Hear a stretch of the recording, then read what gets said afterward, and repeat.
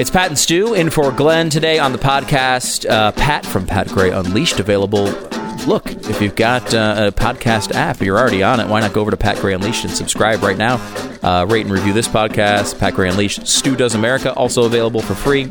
Lots of listening for you to do over this Labor Day weekend. Today we talk a little bit about Stephen A. Smith, who thinks the new coach of the Brooklyn Nets only got his job because of white privilege. You may have heard of his name, Steve Nash, a multi-time MVP, but white privilege. Yeah, it's not like it's a 7-Eleven clerk. Hey, let's just hire that guy because he's white. Yeah, skip over all the really high-qualified black candidates and give it to any white guy. No, he's Steve Nash. He's a Hall of Famer. Also, the unemployment numbers, they're getting better. Some encouraging news from the economy we'll get into today. We go into Andrew Cuomo and how terrible he is. Andrew Cuomo is awful.com. Also, the shooter of the Trump supporter, he murdered a Trump supporter, had a little altercation with police himself, didn't work out that well for him, but we do have an interview with him before he died, and we'll give you that today as well. And also the box office. There's a new movie coming out, Tenet, this weekend. It's first attempt to see if people will go back to the movies, so we'll see how that goes. We go through some of that information as well. Make sure to check that out. We got Blaze TV subscription as well. You can still use that code BIGTECH for $20 off your subscription. BlazeTV.com/Glenn. Code is BIGTECH. Oh, and let me remind you one more thing before we go. Peter Schweizer, you might have heard him on the show earlier this week. He has a documentary out that was on Blaze TV for subscribers only. You can get it for free now on Blaze TV's YouTube channel. Go check that out. It's about Joe Biden and all of his corruption in China. I think you'll enjoy that. All right, here's the podcast.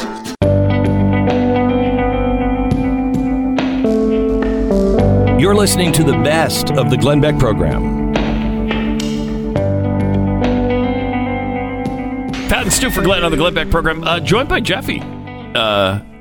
Hello. Is Jeffy still the host of the Chewing the Fat podcast, available for subscription right now on podcast? Yes. What I want to know is, have you been able to keep the price down? Is it still free? I know you've been fighting for it for a long time. Is it still free? I have another meeting today, but as of right now, as of right now, it's free. So, wow, you should download it right away. What a value. Get to it now.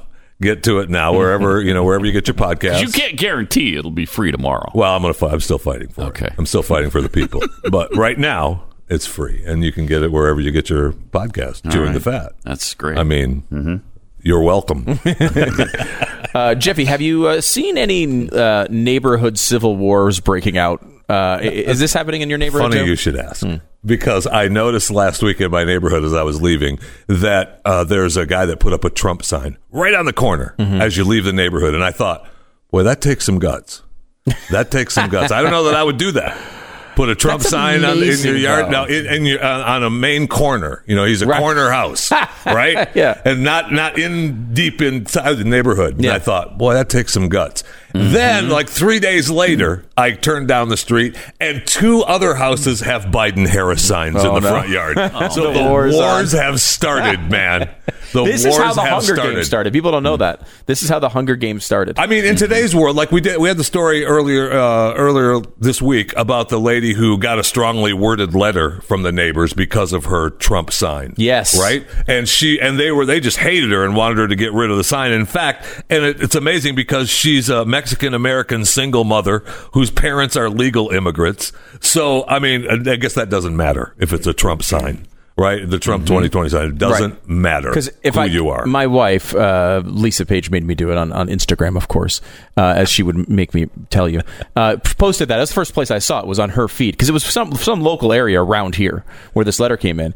And it's a letter basically saying, hey, I saw your Trump sign. Just wanted to thank you for being hating immigrants, right, and hating people like me. This is a loud statement as to what you think about people like me and who you're. And it was like this really angry thing. And of course, she didn't realize that she had actually delivered it to a Mexican American, who was a Trump supporter. Just incredible. And that got me. And then that's when I see the Trump sign in my neighborhood. I'm thinking, I don't know that I would do that. I don't know that I put up I barely want to put up a flag anymore. Right. That's crazy. That's crazy. Because that is not America, right? If you can't put up a freaking American flag, and I know you're exaggerating a little bit here, but like, the Trump thing is like legitimate. If you put a Trump sticker on your car, you've got a good chance of it getting keyed. Yeah. And the point is like, you know, there's two parts of me on this. One is like, I want to put every political sign on my car. You know, I want to put pro-life. I want to put everything on there just because I hate the idea that this would be someone my concern. Would be angered by it. Yeah. On the other side, I realize that no person in American history has changed their mind over a bumper sticker or a sign. Oh, I don't know about that. I may have gone to a restaurant or two because of a bumper sticker. Well, yes, advertisement, I guess, does work.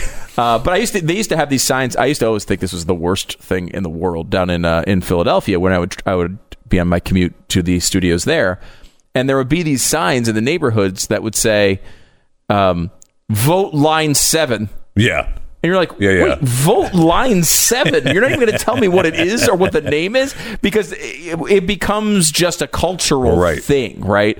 You know, we were driving through a neighborhood in here in Texas, and there must have been an 80-to-1 ratio of Trump to Biden signs. Like, it was one of these big complexes. Every single one, Trump sign everywhere. It was one of these deep red. One little Biden Harris. And then one little Biden person. You're like, look, am I voting for Joe Biden? No. But you'd like the bravery to at least stick the sign in your lawn. Absolutely. And I felt bad about thinking about this guy putting up his Trump Pence 2020 sign in the front yard on this corner lot. I'm thinking, this is a main road coming out of the neighborhood. I don't know that I would do that, man. It might be accidentally have, oops, did that brick fly out of the back of my pickup truck up against your house? Sorry. One of the things they're saying now is people are putting signs in areas where they can't be trashed. So instead of putting them out on the corner where you would normally put them, they're putting them in trees. They're putting them behind fences, like hanging over a fence. So you'd have to get out of your car and go all the way up to the house to take down the sign, which is a little bit more difficult to do. That is like, how can this be our country? It's so ridiculous. And it's not the same as, during election season where you have the empty corner lots with 80 signs. Vote for this judge, vote for that judge. Yes on 18. Okay, and they have there's 50 signs as you're at the red light. Okay, that's fine. I saw a story from Montana where some guy came onto somebody's property and tore their signs down off of their front porch and then set them on fire in their front lawn. Well, they had their kids sleeping about 10 feet away inside the house. And you don't know when that fire is going to spread. I mean, it's insanity what people are doing. It most definitely over a Trump sign. Get over it. He's one of the two major candidates. Yeah, he's the president of the United States, by the way. Yeah. Move on with your life. Who hates people and can't stand them, and we know how that's exactly how you feel. And because he hates people, you must now. Absolutely. That's what that sign means. That's what that sign means. Have you seen friends and stuff in your life, relatives that have blown up their relationships over this yet? Have you been seeing this? I don't know about relationships. I mean, with the fights and the not talking to each other. Yeah, well, that's kind of blowing up your relationship. Not necessarily they're never going to talk again, but just like they're at odds and will not speak to each other about anything for a while. That's an amazing development to me. It's like, this you're never going to change someone's mind like that. I talked about this with Jim Gaffigan this week on Stu Does America. Oh man, that guy is. And I love Gaffigan. I love the guy. I think he's hilarious. I think he's a legend, right? I think he's a great comedian. And he's gone for years and years and years avoiding politics because as he said... And that was a good idea. Right, as he said... It was a really good idea. Really good idea. Right. And what he said was like, I know no one wants to hear about politics from me. I'm not changing any minds. Right. Which is true. So one day he has this sort of like, screw it, I don't care anymore. I got to say something. Oh, blah, blah, blah, blah, blah. This is too important. Blah, blah, blah, blah, blah. Right. And then he rants on social media. So now he's pissed off about half of his fans. A good chunk of them will never go back to listening to him again for any reason. No way. I'm not going to. I mean, I don't care, honestly. Like every comedian or actor or whatever sports celebrity, I assume are just mega insane liberals. It's so I don't good necessarily assumption. care. Except I didn't assume that about Jim Gaffigan. I didn't assume that. I kind of thought. I mean, if you listen closely to him, I think what he actually is a Midwestern Democrat. Like I don't think if this was, I don't know, Marco Rubio running right now, I don't think this happens. I think he's one of these people who's been broken by the Trump era. right? Not Trump's fault, but like these people who are on the left cannot be rational around Donald Trump. It's impossible for them. Boy, it's impossible for them. And so this is what he is right now, which is not only, I think it's interesting to note that not only is it a waste for him and his career, like it will, I mean, he's a big enough guy that he'll probably be hurt by this, but it's not going to destroy his career, I don't think. But what I think on the other side of that is, which is much more important for us, because Jim Gaffigan's got millions of dollars already. He's going to be taken care of for a very long time. Much more important for us is to realize how we felt as he was tweeting those things. Did it move us toward Joe Biden? No. Moved us away from him. The more important thing to understand here is how ineffective this tactic is. This tactic of just screaming and ranting and raving like an insane person and saying to everyone who's on the other side, hey, idiots, you're a bunch of morons. You know, this guy's a thief, a liar, a scam artist, whatever. It doesn't work. Forget the fact that it's dumb and it's wrong and all of the other things. It's also just not effective. I mean, it's driven us closer to Trump. Right. It's made us less weary of the, well, he's not right here, or boy, you know, hey boy, he said that wrong. It's like, so and like, look, when we're all around each other, you know, vent all you want, right? But if you're actually trying to convince someone, which he obviously was, right? This is just not the way to do it. It actually works against you. And the funny thing about Gaffigan, and you made this point, Pat, is you didn't know what his politics were. Right. And he was a very effective communicator, which is probably, if he would have utilized his own platform to talk about these things in a way that was still friendly, he's actually capable of doing it. Right. He is one of these few people who actually could probably convince. Maybe he should have used this voice. Yeah. Talk about Donald Trump. Maybe that would have been more effective, huh? Maybe. I'm at that point now where it's like, anyone I like who I know is a liberal, I've muted them in my brain until November 4th. They're all insane right now. They are incapable of having a normal conversation. They are incapable of having a rational thought. I'll mute them until November 4th and then check back in. Yeah. That's a good way to do it and think about it. But then on the same hand, you're looking forward to sports firing back up, or at least football firing back up. And we saw that where that's going to be in our face with the NFL. Present. With the NFL, it will be really bad. It's going to be ugly with the. It's going really to bad be in the first weekend of the NFL. First weekend of the NFL. It's going to be ugly. Yeah, ugly. And okay. I think I'm just going to avoid the first weekend. And I don't know what's going to happen with college football. I mean, we're looking like we're going to have some kind of season, whether it be abbreviated or not. But all the teams, all the players are on board.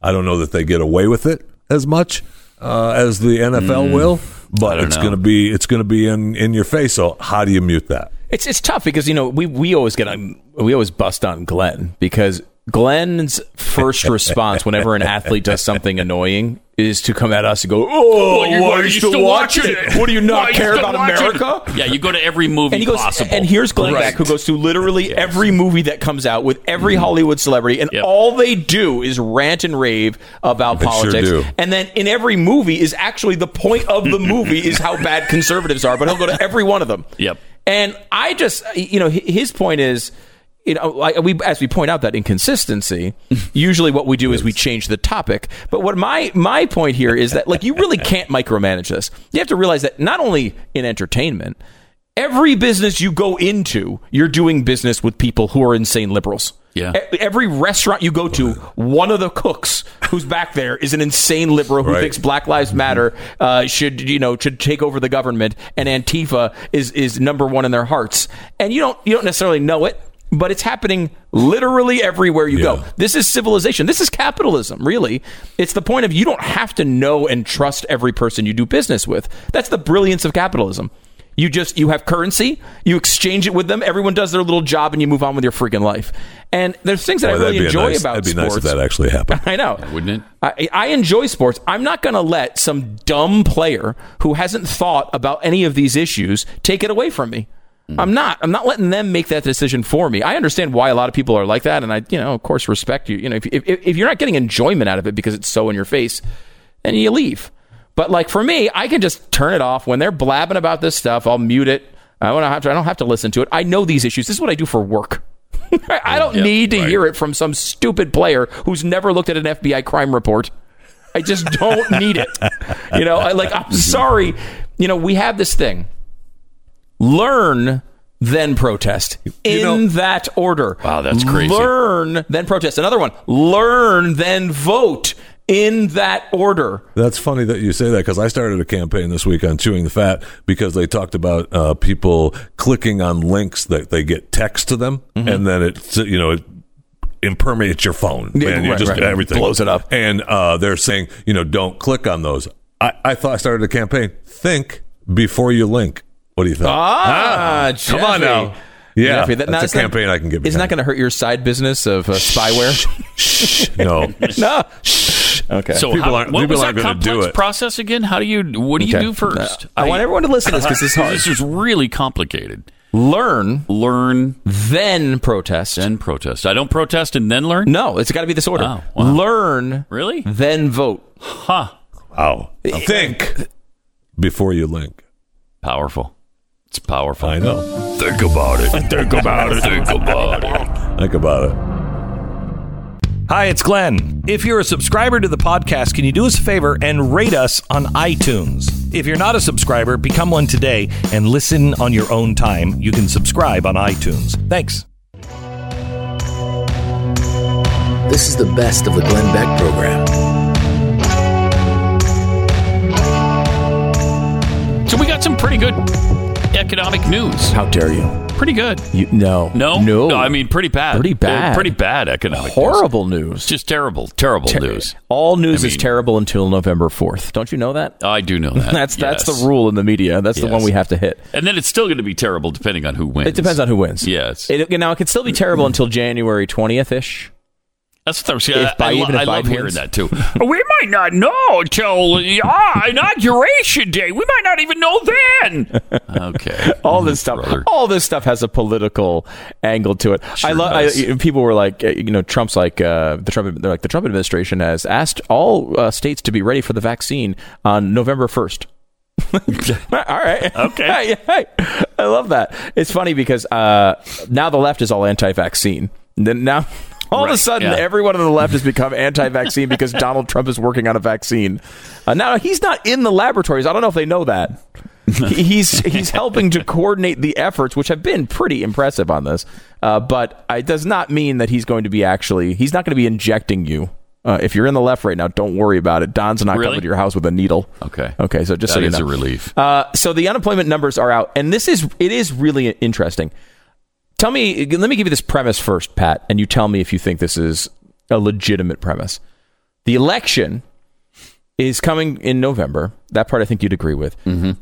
We lost a bunch of jobs because of the coronavirus situation, and we're bouncing back now. Yes. If Donald Trump can bounce that back to the levels we were at before the coronavirus, he's likely to be elected. I would think re-elected, right? Because that would be incredible. That would be incredible. The V. If this was just and again, a lot of people have died. I'm not minimizing the COVID situation at all. Mm-hmm. But if what we have here is a situation that we're hit out of nowhere with a global pandemic, the worst one we've seen in 100 years, and our economy has bounced back to full levels or close to full levels within, 8 months, 7 months, that is a really good case for the president to make. Like, the president can say he will have a good argument to make to the American people at that time. And so we're seeing these numbers come in now, and there is a bounce back. Will it get to those levels? I don't know. Let me give you a couple of numbers here, Pat. Let's go back to a year ago. This is the unemployment rate every month. 3.5, 3.6, 3.5, 3.5. Let me go into 2020. 3.6, 3.5. March, 4.4. April, 14.7. So 14.7 is... That's a big jump. A big jump. 10 points in 1 month. That was huge. May drops from 14.7 to 13.3. And by the way, keep in mind, we thought it was going to keep going up. Yeah. It might hit 20 or 30% is what they were saying. Yeah. I mean, when 14.7 came out, there were a lot of calls of north of 20%. Yeah. Predictions. Yep. Did not come to pass. 14.7 in April. Instead, it went down. Right. 13.3 in May. 11.1 in June. Wow. 10.2 in July, and Still going down. today's number came out just a few hours ago, 8.4%. 8.4%. Now, 8.4%. Wow. That's high. High. We were just talking about 3.536, right? But when was it 8.4% last? This is fascinating, and Just trying to think. 8.4 to me still feels really high for an unemployment rate, right? But not after 14.7. Not after 14.7, but it still seems like, But okay, we still got a ways to go. pretty high, yeah. Well, the last time we had an 8.4% unemployment rate was actually 8.5. Barack in Obama. December 2011. Mm-hmm. What I thought was fascinating, Pat, is if you look at this exact... We had Barack Obama for 2 terms, right? Yep. And then we have Donald Trump, and Donald Trump comes in, and he's running for re-election. So if we look at the exact same time in Barack Obama's presidency, we'd be a few months before his election in 2012. If you go back to the exact same month, August 2012, as compared to August 2020. Now, remember, no coronavirus in August 2012. In August 2020, the unemployment rate is 8.4%. In August 2012, it was 8.1%. So Wow. He's running That's amazing. right now as That's almost amazing. identical unemployment rate as the brilliant economy of Barack Obama that was praised Should be universally talking at the about time. that. Somebody should be talking about that. And you know what? Next month, he's going to be ahead probably, because if this continues to improve, the next month, September 2012, it was 7.8. Same with October for Barack Obama going into his 7.8. election. 7.8. Well, and you remember at its highest when it peaked, and it was before the election campaign. I think it was in 2010, maybe 2011, somewhere in there. Yep. And it was, if I remember correctly, 9.8%. Yeah, 9.9. 9.9? in March and April of 2010. Okay. And now, what did he say about that? Well, at least it's not 13 or 14 or Right. 15%. Yep. It's not 15%. And that was when we came up with the whole Okay, metric wow. of created and saved jobs. Remember that? Yes. The created or saved jobs metric, Right. which we were like, wait a minute, what is that metric? Well, you just invented that out of thin air. Which they did. So 8.4%. Now that means we still have a ways to go, but we are going in the right track. Let me give you the job loss numbers here. So this is, we bounced around flat here for a while. So we had, let me see, I'm going to look this up real quick, pull this up for you. So this is labor force participation rate. Give you this. So we're at, here we go. Sorry, I'm looking at a bunch of different stats here at the same time. Okay, here we go. Job losses and gains. This is the easiest one for people to understand. Is this the one where we were getting like 200,000-300,000 people exactly. per month? So you have, this is people going back to work, getting jobs. Here we go. So this is going back to September again of 2019. Gained 208,000 jobs, 185,000 jobs gained, plus 261, plus 184. So times are really good. We're doing hundreds of thousands every month. Solid numbers. Yeah. Plus 214, plus 251. That's February 2020. Then the coronavirus thing kicks in. We go minus 1.4 million. Okay. Yep. Now that number is massive, minus 1.4 million. Massive. That's but March. there were forced closures everywhere. Exactly, which is why April is a little uglier than March. Yeah, so just minus a teeny bit. 1.4 million in March, minus 20.8 million. Yeah, that was in a shock April. to the system. 20.8 million. Almost 21 million people in a month. Yeah. So, I mean, that's rough. However, That's a body blow right there to the economy. then you go plus 2.7 million in May. So right after the 20 million lost, the next month we gained. How many? 2.7 million. Wow. Which again, 2.7 million would be, there's this ridiculous That'd be thing, an both incredible sides going month. back and forth, where the left is saying, this is the worst year ever. And the Republicans are now starting to say, this was the best month ever. Yeah. And it's like, well, both of those are ridiculous, right? Right. Like, we're bouncing back, and that's great. But we had a lot of room to bounce back. And the idea that you're going to point this is like, oh, this economy is crashing. I can't believe Donald Trump. I don't know if you've noticed, but there's a little thing we're dealing with right now called a pandemic. It's kind of a big deal. So we go minus 20.8 million in April, then plus 2.7 million jobs in May, then plus 4.8 million in June. Wow. Then in July, plus 1.7 million. And in August, plus 1.4 million. That's the new number. So the job losses in March and April were 22.1 million. The job gains since then have been 10.6 million. We've gotten almost half basically of them about back. halfway there so far. Wow. Now, the negative look at that is to say it's slowing, right? We went 4.8 million, 1.7, 1.3 in the last 3 months. So it is the rate is slowing. And if it doesn't pick up, we are not going to get back to full by November, which is a ridiculous. I mean, that would be incredible, to be honest. I don't expect that. Would. If you can show but real improvement in the economy, recovery that they're looking for. Right. It would be inarguable, right? Yes. If they could get back, and that would to be nice to have an inarguable point. Yes, that would be nice. I don't think we're going to get all the way there. He's got 2 more months. Trump's got 2 more months because remember, we will not have November numbers by the election. Obviously, we'll still be in November. However, I think we get October. Maybe we'll even have October numbers. He at least has 1 more month of September. Now I think they'll come out that Thursday, right? We'll have. So that'll be Tuesday. It will be after, right? Because it's the first Tuesday of November, first Thursday. Yeah. So we will not. So he's got 1 more month here. He could probably tack on a couple million more, and he will have the weekly reports that will have come in before the election. So he'll have an argument as to, but probably what you're looking at if we're looking at this realistically. Donald Trump is probably going to be telling you the night before the election that he's brought back between 60 and 70% of these jobs. Which is great, really. Which is, look, it's pretty impressive in a few months. The problem is some of the businesses that were forced into being shut down are not coming back. No. And so neither are those jobs. No. So you've lost, already in New Jersey, you lost 30% of all restaurants.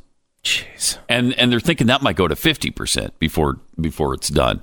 And New York still isn't open for indoor dining yet. Which is incredible. So you got all those restaurants struggling to make ends meet on 25% of outdoor area being filled every day. Well, that's not enough for these guys to make ends meet. Of course not. So that's why that's the problem. And this is the thing I keep coming back to.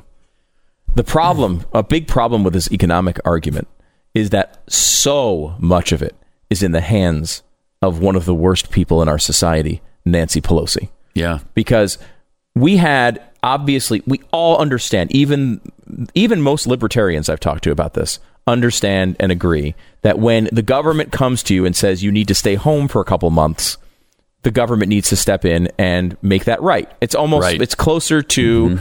it's closer to a eminent domain situation than it is a bailout, right? It's basically saying, we're going to take this from you. We're going to take 2 months of your work. Yeah. Here's your compensation. And when that's forced on you by the government, then the government's responsibility is to you to make that right. Almost everyone agrees that should be, that should happen for a short time. Yeah. Not forever, but for a time, there should be some sort of government exchange. So that happened, and it did protect, obviously. There's some ability to be able to just pay your way out of these problems for a short time. So that's what we did. We spent trillions of dollars to make it so it was only 20 million people who were losing their jobs and not 70. Right. So that has happened. It is also now expiring. If you were on unemployment, you know this. If you're one of those 20 million people, you know this, right? Where you lost your job, the unemployment, they gave you the $600 a week bonus, basically, to cover the fact that they told you that you had to lose your job. And that has now run out. If you were a small business, they gave you money to bridge the gap here. That has now run out. And not everybody got it. And not everybody got it anyway. It was not well run anyway. It was, it was thrown together. It's the government. That's how they do things. This is what happens. Not well. So now that's all expired. Yeah. The Republicans and Democrats both say that it should continue, obviously. And now Nancy Pelosi isn't even, she's not even negotiating about it because she knows she holds this in her hands. And if you are one of these people who think that Nancy Pelosi cares so much about people that she won't destroy the economy for a couple of months to get Donald Trump out of office. Of course she would. Of course she would, right? Like, I don't know that there's a hesitation in me that says that Nancy Pelosi would, if she's going to have a choice between potentially helping Donald Trump's election and hurting millions of people. Not every Democrat I would say this about. Nancy Pelosi, I absolutely say it about. She would much more prefer. She doesn't want the economy to come back. Not until November. She doesn't want the jobs to come back. She may, right. Not until November, at least. Right. If they win, she'll be happy to try to bring them back. But this is something where basically Republicans are agreeing with Democrats. Yeah, I know we got to throw trillions of dollars at this problem. And so these numbers may get worse because of what is happening with this government program. Yeah. Again, like we all realize this is not sustainable. We can't just pay our way out of this forever. But to try to bridge this gap is important. Mm-hmm. And look, she doesn't want to do it because she knows it's going to help Donald Trump. So either one or two things are going to happen. She's either going to not further this government program, which is going to obviously hurt in the short term, or she is going to extract such severe penalties and ask for such crazy crap that we may not want to sign it anyway. Yeah. So it's a tough spot for Republicans right now. You're listening to the best of the Glenn Beck program. So the Antifa member, 100% Antifa, who shot and killed the Trump supporter the other day, was himself shot and killed last night when police caught up to him. And apparently he went for the gun, and I guess he was going to have a shootout with police, and he was on the losing end of that, so we lost him. But Vice interviewed him, obviously, before that happened. He had some interesting things to say. Here's what he said. Lots of lawyers suggest that I shouldn't even be saying anything, but I feel it's important that the world at least gets a little bit of what's really going on, because there's been a lot of propaganda put out there. I had no choice. I mean, I had a choice. What? I could have sat there and watched them kill a friend of mine of color. What? But I wasn't going to do that. That's not what was happening. He had no choice? Who was he going to kill? They were just standing there on the street corner. As far as I know, they were both unarmed, right? Yeah, there's some potential. So earlier on in the day, they were shooting paintballs. Did you see this footage where the Trump guys were in the back of the truck and they were shooting paintballs at some of the protesters, and they were spraying, I guess they were saying it was pepper spray, out of the back at some of the protesters. It appears in one of the videos that the person who was killed may have sprayed a little pepper spray in the direction. You don't die from that, though. That's not. No, it doesn't. It does not mean, like, it's just an excuse, right? He's trying to say that he was innocent and was defending himself when clearly he was not. Clearly not. It was just a murder. Yes, and this is what happens. And you hear his friend or compatriot say, "There's a couple of them right here. There's a couple right here," and then almost immediately you hear the gunshots. Yep, and they kill him. There's no excuse, so they were hunting them. They were looking for them. Mm-hmm. Just really amazing. And I will say this again, because it's seemingly lost in the news coverage of these events. There are a lot of people who are saying, "Well, these Trump supporters shouldn't have been there. Kyle Rittenhouse shouldn't have been there." Mm-hmm. And I think there are certain arguments that I would agree with on that front. But I will say this. When we had Charlottesville, what happened? You had bad guy people who were out there. Bad groups of people. On both sides. No, don't you dare. On both sides. No, all people were good on one side and all people are bad on the other. No, you had one, white supremacists, obviously terrible, out there protesting and doing their thing. Then you had anti-protesters.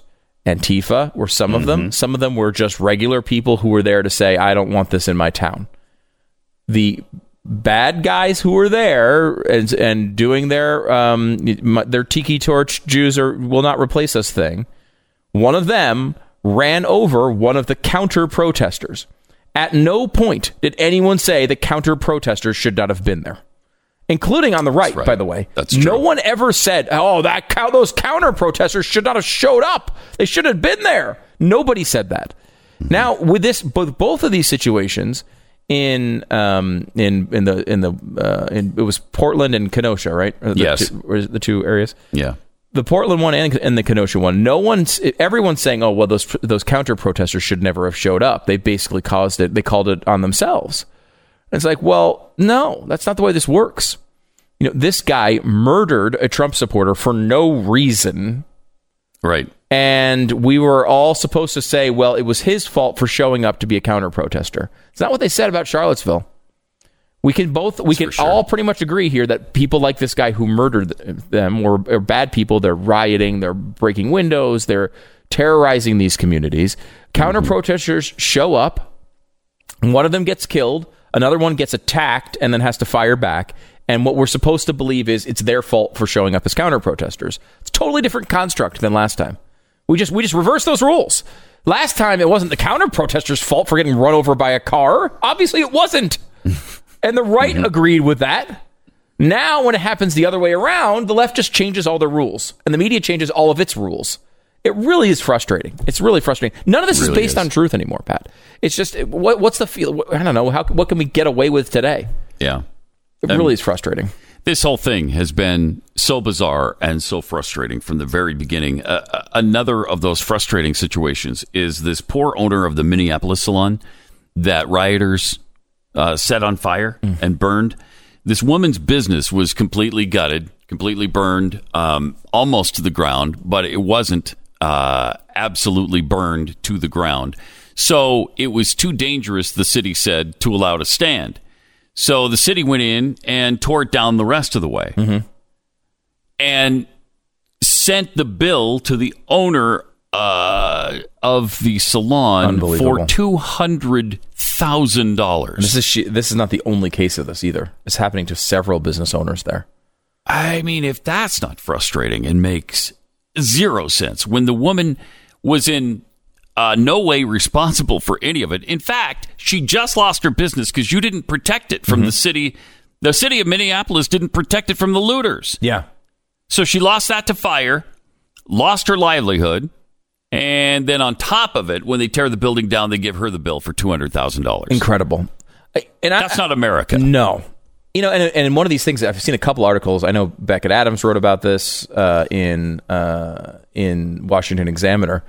And there's been this case from the left, which has basically been, hey, it's just property, right? So yes, we know they shouldn't be burning buildings down, but you know what? It's not important. That's not important. They have insurance. They'll get their stuff replaced. Yeah. Well, okay. Apparently, and like part of me said, wait a minute, morally, this is reprehensible. What are you talking about? You don't burn someone's building down. Even at the very least, if they got all their money back for the business from insurance, they'd still have months where they weren't selling their product, months where they had to lay people off, all of these other complicating factors.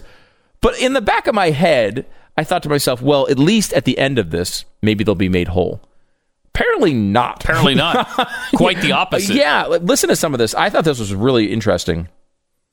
Like dozens of other investors whose properties were severely damaged in the May riots, the Kim family was stunned to discover that the money it would collect from its insurance company for demolition won't come close to the actual costs of doing the job. Most policies limit reimbursement to $25,000 to $50,000, but contractors have been submitting bids of $200,000 to $300,000. In many cases, the price of the work is not much lower than the value of the actual property, records show. Another one, this is a Sports Dome retail complex, a different company than the one Pat mentioned, in St. Paul. Had the city hired a crew. They came in because it was an unstable building. They had to knock it down, and then presented a bill to the property owners for $140,000 to haul away the debris. This is happening in place after place after place.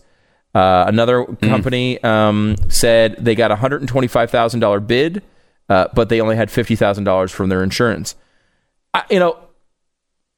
Big companies will have insurance that might cover them. Like a McDonald's or a Wendy's might have insurance that's going to cover something like this. A small business doesn't. A small business is going to wind up having their lives destroyed over something like this.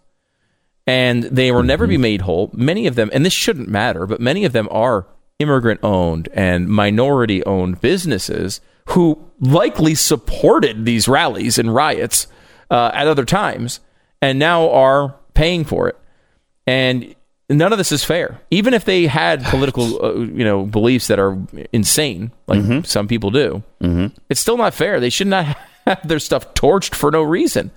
And I do think this is connecting not only to people in the communities, but also people when it comes to the general election. They're looking at this and they're saying, wait a minute, one of these parties is blatantly, despite their recent denials, blatantly on the side of the rioters. I mean, the vice presidential candidate of the United States tried to raise money to get people who are accused of murder bailed out of jail. And successfully, in some cases. In Minnesota. Yeah. She was raising money to get these people bailed out. Jeez. That is incredible. Unless you want a chaotic world, unless you want, your life to be, some war-torn, province of some African disputed territory, like where you have whites and blacks fighting each other, and you have tribe after tribe going after each other, and there's no stable government and no police. Unless you want that world in your future, how can you want this? How can you sit there and embrace it? Whether you like Donald Trump or not, it's hard to imagine a world in which you're like cheering this on.